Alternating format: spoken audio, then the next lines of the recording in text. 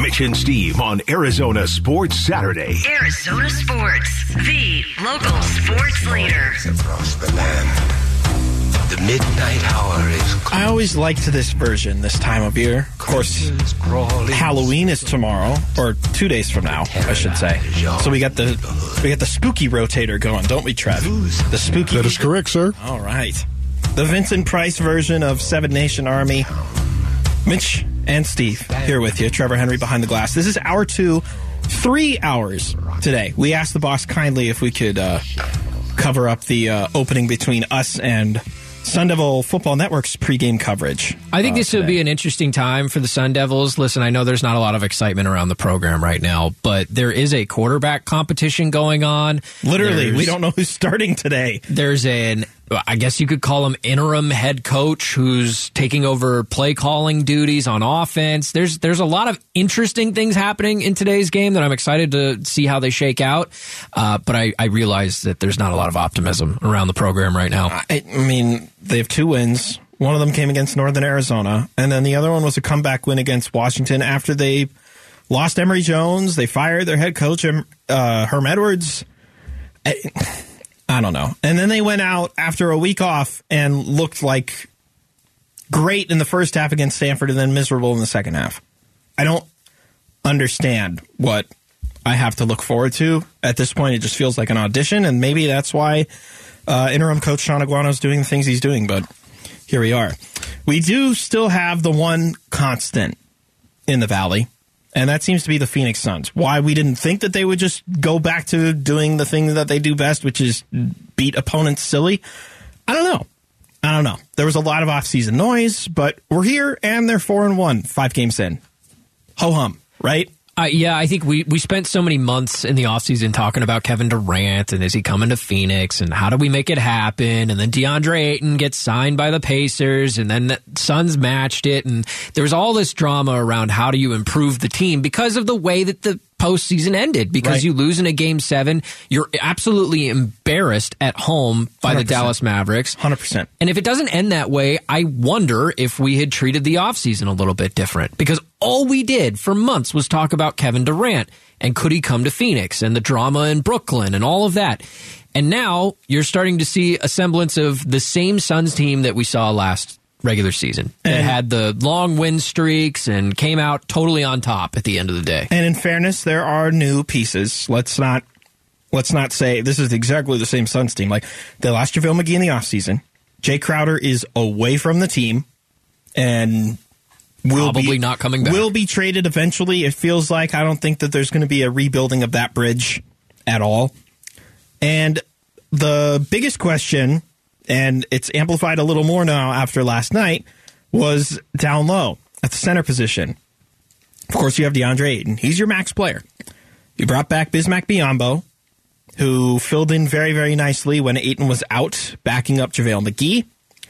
And then you brought in Jock Landale in a trade with the Spurs, who at the time you're like, okay, so he's 26 years old. He hasn't had a lot of opportunities with the Spurs, but he's played internationally, Australia, et cetera, et cetera. But guess what? Jock Landale has basically become the backup center to DeAndre Ayton. He's played in every game this year, at least double digits in minutes, and the point totals have started to increase, and his contributions on the floor have been tremendous so far to start this year. Yeah, my only complaint is stop taking three-pointers. But he's That's pretty literally the only that. thing. When he's shooting 14% from deep right now, blah, blah, which for a center, I mean, like, personal opinion, I don't think that even DeAndre Ayton, I know he's been working on three-pointers. You're just uncomfortable with big men shooting threes. Not all of them. Not all of them.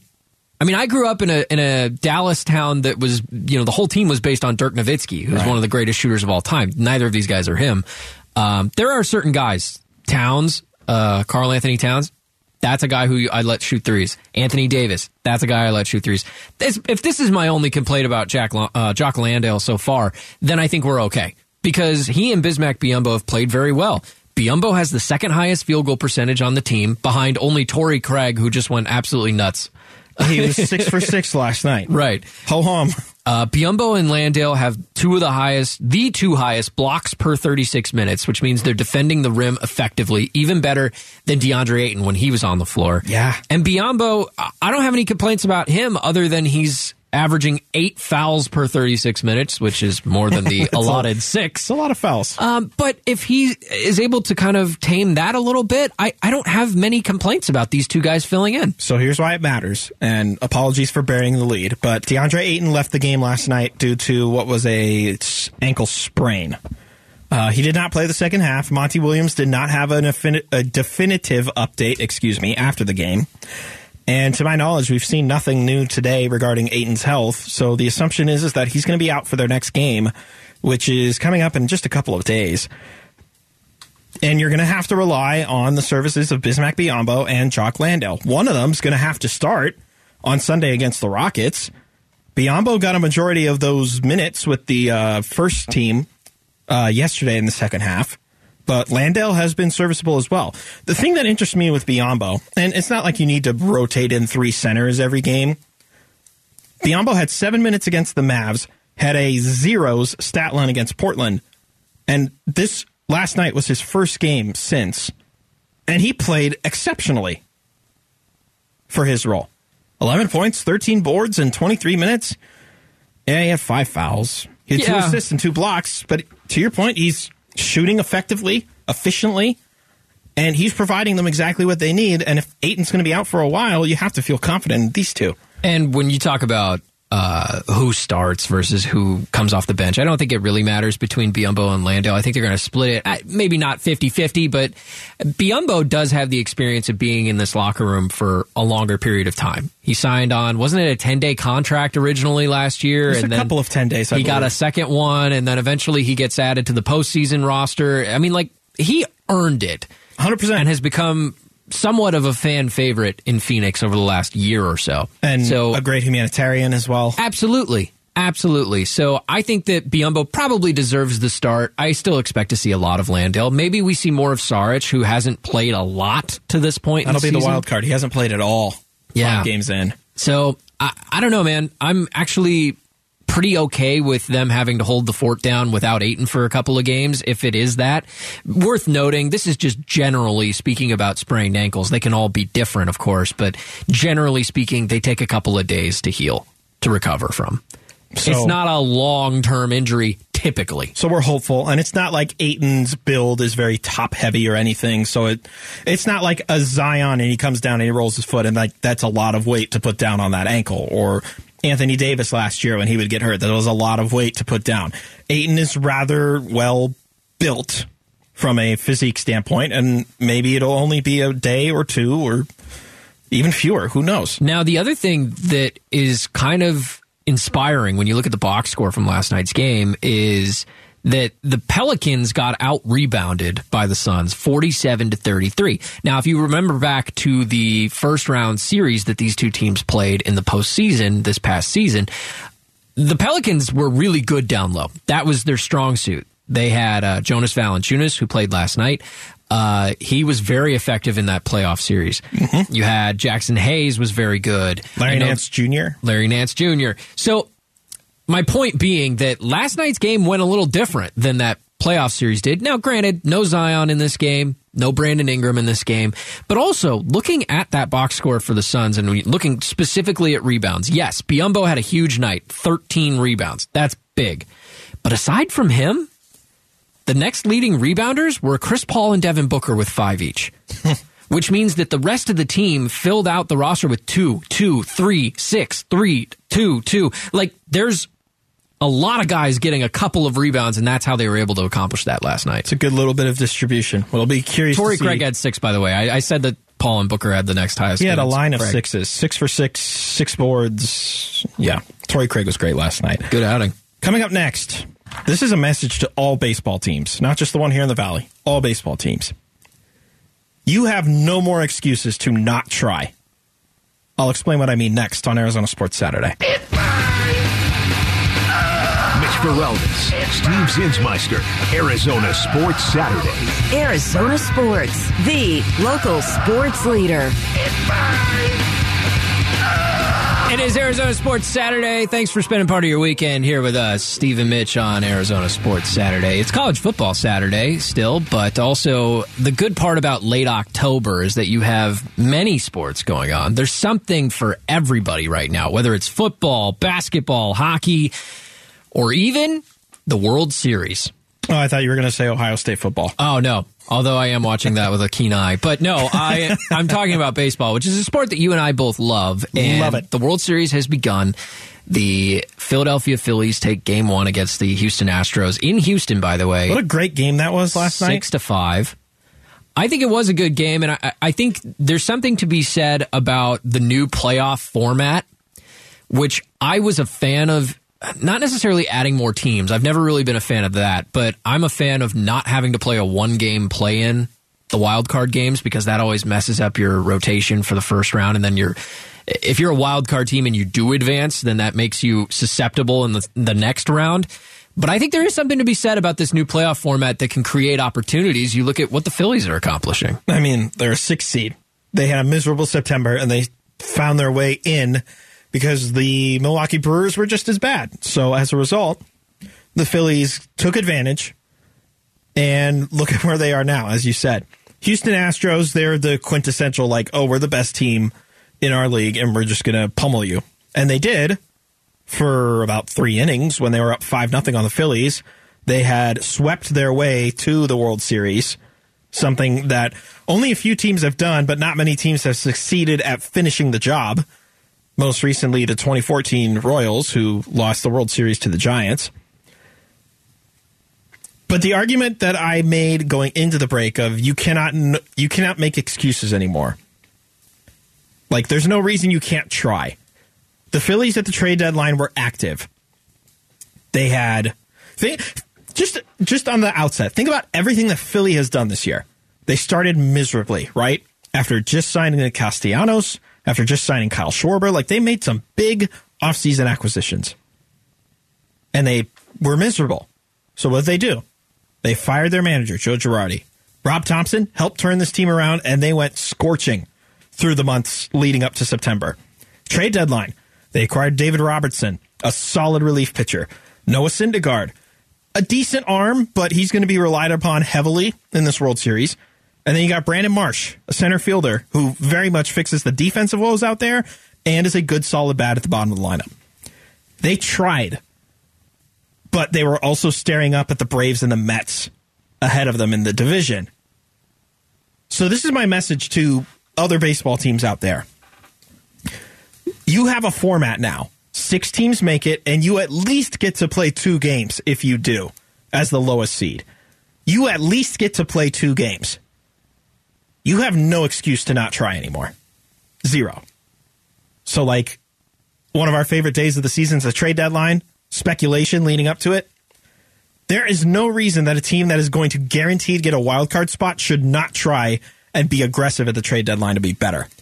And to your point, it's not like wild card teams had 0 success before the expanded playoffs. I can agree that the wild card teams have a better position now than ever before. 100%. But you talk about the Washington Nationals in 2019. You talk about the San Francisco Giants in 2014, the Cardinals in 11, the Red Sox in 04, the Angels in 02, the Marlins in 97 and 03. And I think one of those was a Dave Dombrowski Marlins team. 97. Who is now the GM of the Phillies. Or the president of baseball operations. He calls the shots. Thing. And Dombrowski is the kind of guy that never doesn't go for it. If that makes sense. Oh, he's always aggressive. Same way when he was in Detroit, when he had those Tigers teams that were at the top of the American League for a good half of the decade. Absolutely. What's a prospect? Seriously. I don't need a prospect. Trevor Henry certainly doesn't know what Tigers prospects are. He might now, but... The one thing that I did kind of worry about for the Phillies leading into the playoffs was that their rotation is essentially Aaron Nola, Zach Wheeler. And those 2 guys are great. But beyond that, I didn't have a lot of confidence in anybody else. I think, though, we're comparing it to the rotation they're facing now. The Astros? Which is literally 5 or 6 dudes who on any given night can go 5 innings and shut you down. Yeah, I mean, the Astros might have had 3 of the best 10 starting pitchers in all of the American League this year. Justin Verlander, Framber Valdez, and Christian Javier was phenomenal. Plus, a guy like Lance McCullers, who certainly has the experience, having been here before with the Astros several Luis times. Garcia with his rocking the baby motion as he goes into his windup. And a dominant bullpen that has more guys in it than I can even list for you. So, yeah, the Astros are far and away the deepest team in the league, and I think the team that probably we all could have agreed with deserved to be in the World Series this year. Sure. The Phillies are not that team. No. They had 87 wins. That's not special. No. It's really not. But it's not out of the ordinary for teams that make it this far. Right. And so to your point, wild cards are more valuable now than they ever have been before. And we're back to the weakest division winner has to play a wild card series. Right. Which is essentially now the first round. I think we can just call that the first round because it is a legit series now. It's not a one-game play-in. It's the first round if you're playing in it, but like for the teams that got buys, is it the second round or is it their first round? Either. Yeah, I see what you're saying. It's semantical. But again, the argument remains like the Phillies tried. The Phillies spent money in the offseason. Sure did. They aggressively fired their manager after a miserable start, and they aggressively acquired at the deadline, and look what it has brought them. They've lost, if I'm not mistaken, 2 playoff games. 2. Anybody can do it. There's no reason you can't try. I think this is maybe the best possible matchup we could have gotten. I know that a lot of people will cry foul with the Dodgers and that, the Dodgers were the best team in the regular season. They deserve to go to the World Series. But the truth of the matter is, you got to win when it matters most. We've learned that as Suns fans, have we not? You can win the regular just because season, you're the and that's best fine. team doesn't mean you deserve anything. Right. It comes down to who wins the last game in those series and moves on to the next one. And now, I think this is a really exciting World Series matchup. I know that the majority of the country is probably rooting for the Phillies because so many people can't get past the 2017 cheating scandal for the Astros, which I'm kind of over at this point. And I'm a baseball purist. I'm know not this going to about say me, I'm but over it. I will say, am I going to be upset if they win it all? No. Not really. I won't be. Because I realize that this is the most complete team in the game. They built an organization that just churns out contenders every year. And it's widely some of the same guys all the time. They Jose draft well, Altuve, they scout well. Bregman, Pena's homegrown. They plucked Yordan Alvarez from the Dodgers, but it's not like he was amazing with the Dodgers. So No. Here's the other thing, too. Like, Springer's gone. Correa's gone. Correct. And you're thinking, oh, they're going to fall apart. Yeah. Greinke leaves. Oh, they're going to fall apart. Cole. Are you They're kidding Cole. me? Look at them. They're just continue. Ho-hum. They just continue to punk every team in baseball. Something to keep your eye on, too. Oz Ocampo, I hope I'm pronouncing that right, was a member of the Astros front office. Mm-hmm. He recently, this week, a couple days ago, took a job as the assistant GM under Kim Ng in Miami. He is widely credited with finding these guys like Framber Valdez, Christian Javier, Luis Garcia, Yordan Alvarez he advocated for when the Dodgers ended up getting him, and then eventually the Astros acquire him. This is the guy who built a Houston Astros contender year after year after year, and now he's with the Marlins. I find that a little bit interesting. And that's a team, as you and I have discussed outside of conversations, they just churn out pitching prospects year after year. You're talking about the Marlins? Yeah. Oh, yeah. It's not like they had like a bad foundation to start with. Another part of it is they make good trades. Like they got Sandy Alcantara in the trade with the St. Louis Cardinals to off Marcell Ozuna. They got Zach Gallen in that trade too. The Marlins know what they're doing, and I think adding him just helps to have that pitching. By the way, Yordan Alvarez was traded for right-handed pitcher Josh Fields. How'd that turn out?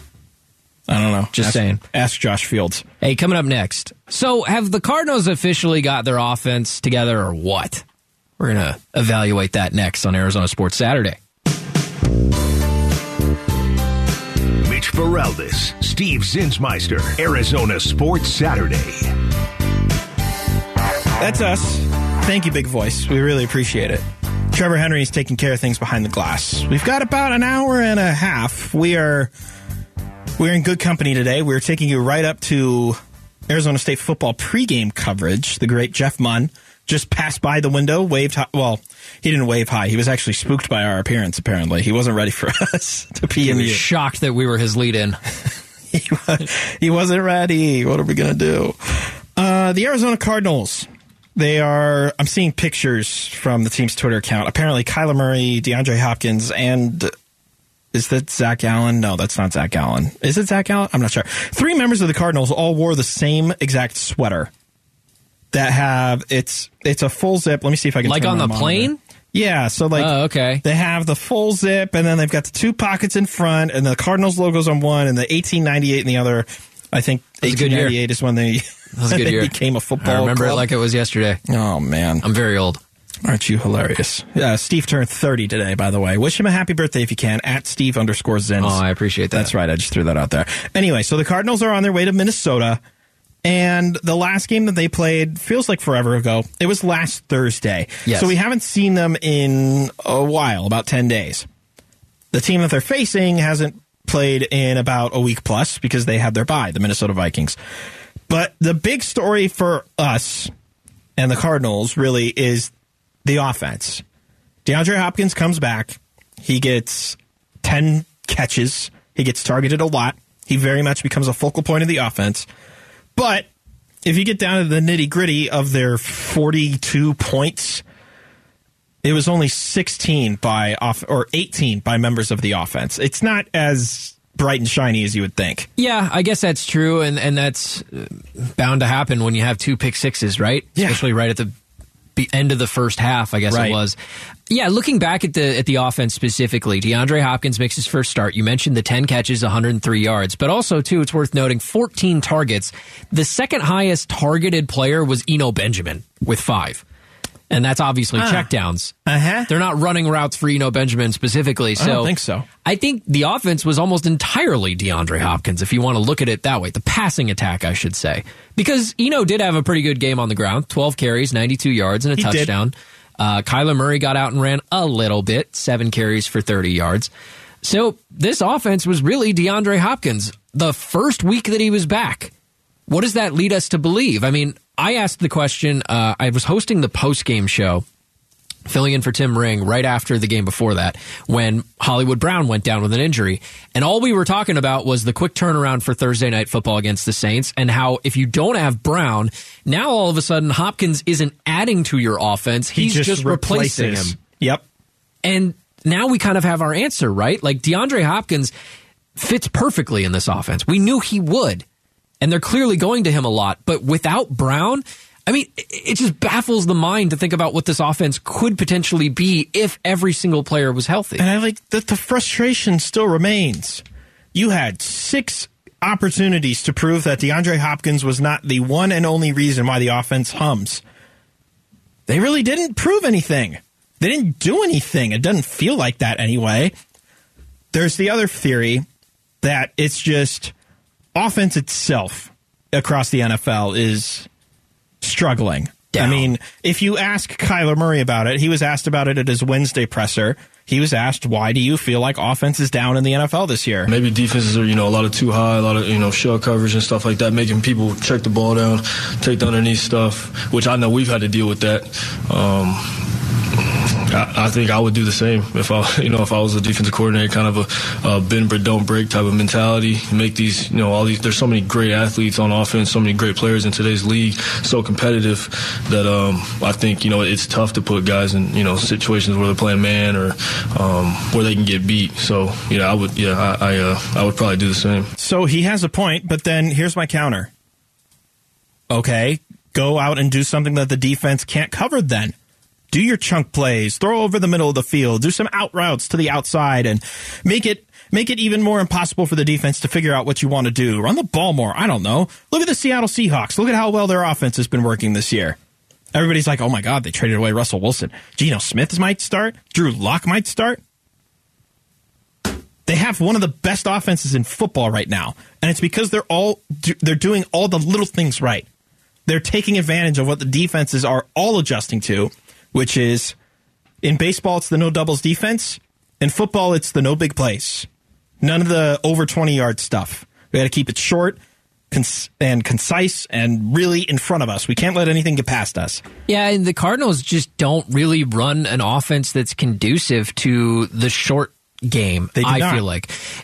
It was an observation that I made during the Seattle game in particular, because of the way that Geno Smith and their offense runs. When you juxtapose the two of them, Geno Smith is playing in rhythm. And that doesn't necessarily mean he's playing better than the other team. It's just a different style. So what that means is you hike the ball, you take your 3-step drop or whatever it may be, and when you reach the end of your drop is when you release the football, and it times up with the routes. Right. Usually meaning the routes that are being run end somewhere specifically. Now, usually that's to be a zone defense, but it can alter.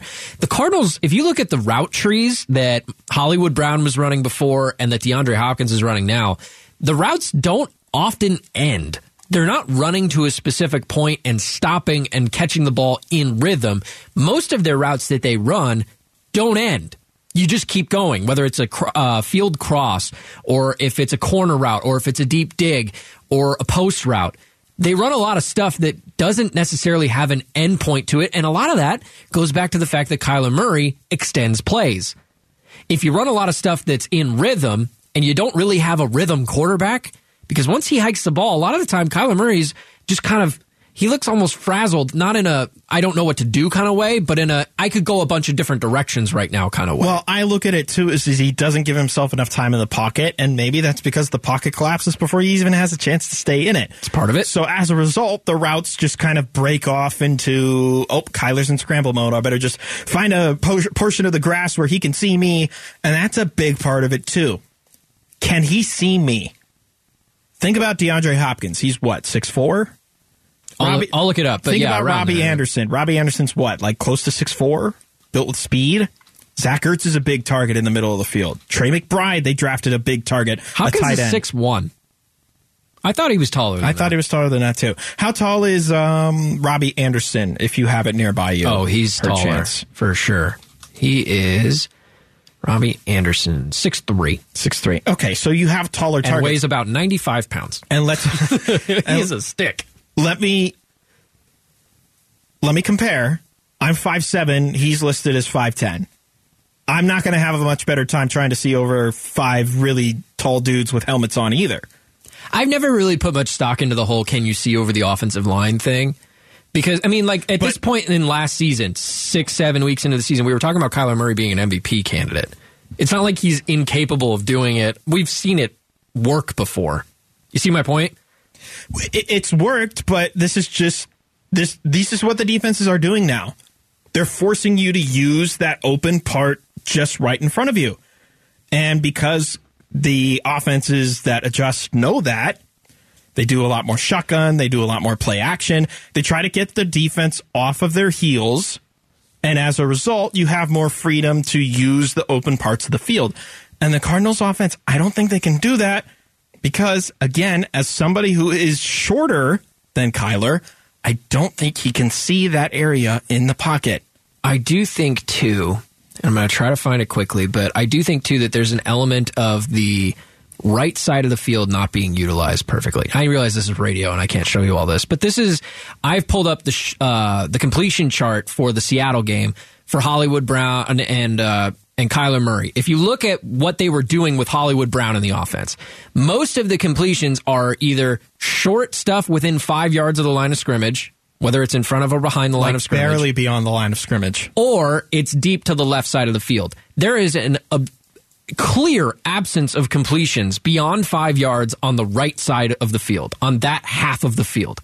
Now, that's just one game, but the truth of the matter is A.J. Green he doesn't have a lot of catches, he doesn't have a lot of yards, he really hasn't been impressive. And because A.J. Green plays on that side of the field and Hopkins and Brown have mostly played on the left or on the right slot, that side of the field is not getting the attention that it deserves, because I think A.J. Green and Kyler Murray, for whatever reason, whoever we want to blame, whatever reason you want to label it with, they're just not completing passes on the right side of the field. And when you eliminate half of the football field, or a third if you want to count between the hash marks, that limits you offensively dramatically. And I think that's something that maybe will be addressed. I don't know if that means Rondale Moore plays instead of A.J. Green, or if Robbie Anderson just takes over for A.J. Green's role. There's rumors now that the Packers might be interested in A.J. Green. I don't know what you're going to get for him. Late round pick at best, probably. But I think that's really hindered their offense as well. Plus the rotation of guys now being injured. Coming up next, think about everything that happened this offseason. How scared we were. Fast forward to now, and they're the best team in the West. Why did we not see this coming? That's next on Arizona Sports Saturday. Mitch and Steve on Arizona Sports Saturday. Arizona Sports, the local sports leader. It is Arizona Sports Saturday. Thanks for spending part of your weekend with us. We're taking you up to 2 o'clock when the ASU pregame show will begin. Jeff Munn is in the building. We're excited to see what they have in store for us tonight. Last night, Phoenix Suns, they move up to 4-1. They beat the Pelicans, which is a team they struggled with in the first round of the postseason this past summer, I guess. And it deserves some context, last night's game. No Zion, which seems like he barely plays basketball anymore. Can we agree on one thing? Sorry to interrupt. No, go ahead. I was really hoping for a fully healthy team in the Pelicans. Would have made for a more exciting matchup. And we missed out on Zion Williamson and Brandon Ingram, who are two of the key cogs of this Pelicans team that we're going to be seeing for quite a few years. So, am I upset that we didn't get the full complement of the Pelicans? Yeah, kind of, because I would have been more excited about last night's game. I don't know if upset is the right word, because, I mean, as a Suns fan, you do want to win the game. So okay. The weaker the other team is, the better, I guess. 100%. I want them to win. Yeah. But I also want them to win against the other best players in the league. It would have been cool, too, because I don't know that anybody made this argument in Phoenix after they beat the Pelicans in the series last year, but I'm sure a lot of people in New Orleans thought, you know what, we put up a really good fight, and that was without Zion, who is, without a doubt, their highest potential player. I don't know that I would say he's their best player right now, but he's probably got the highest ceiling. And so, yeah, I'm with you. If they had shown up healthy last night, I think that would have made for a better matchup. And if the Suns were able to beat a fully healthy Pelicans team, it would have gone a long way in convincing me that, yes, this for sure feels right. It feels good. Now, the headline that you're going to read today, and you can read it at arizonasports.com right now, is that DeAndre Ayton went down with an ankle injury yesterday. Looks like a sprained ankle. We have not heard an update from Monty Williams yet, but sprained ankles are typically a couple of days, not a couple of weeks. But we might be without DeAndre Ayton for a couple of games, or a game maybe, or he might be ready to go. Who knows? You know what? I feel okay. Whereas start of the season, if you'd have told me, they're going to be without DeAndre Ayton before I've even seen this team play, I would have responded differently. Right now, I'm good. You know why? Because we got Jock Landale. You know why? Because we got Bismack Biyombo, baby. Which, you say that out of context, and everybody's like, what the hell are you talking about? Yeah, those aren't great players. Who's Jock Landale? Well, I'll tell you who Jock Landale is. He's become the backup center to Ayton. Bismack Biyombo got his first minutes in really the whole season. He had 7 minutes against the Mavs, but he had 23 last night filling in for Ayton, getting to run with the ones. And you know what? He held his own. And I was kind of worried about it, given that he wasn't getting the minutes. Hey, is Bismack Biyombo going to be okay? Oh, yeah, he was more than okay. 23 minutes. He shot 5 of 7. He grabbed 13 rebounds, 4 of them on offense, by the way. He assisted 2 buckets. He blocked 2 attempts. And he scored 11 points. That's all you can ask for, especially for a fill-in big. But he's going to be a key cog for them, at least on Sunday against the Rockets. Yeah, I would expect that they'll probably give him a start. He's been around longer than Landale has, so he's a little bit more comfortable at least. But Biyombo's got the second highest field goal percentage, which means offensively he's doing things the right way. Defensively, he and Landale both have higher blocks per 36 minutes than Ayton does, which means they're protecting the rim very effectively. This whole team's really protecting the rim well. Yeah. And then they're taking advantage of the rim on the other end. There was a fascinating conversation with Burns and Gambo earlier this week about how Devin Booker's just attacking the rim more. And he's taking advantage of these open lanes that the defense they're just giving him. And he's taking it to the rim and putting it in. And I hate to kind of tie that back to one moment, but I was at that Game 7 against the Mavericks. And I know there were a lot of things that went wrong in that game, but it sure felt to me like the team was resting on their laurels and relying on threes. And relying on, okay, we're not getting to the bucket, so we're going to have to take some ill-advised shots and maybe some three-pointers that are contested.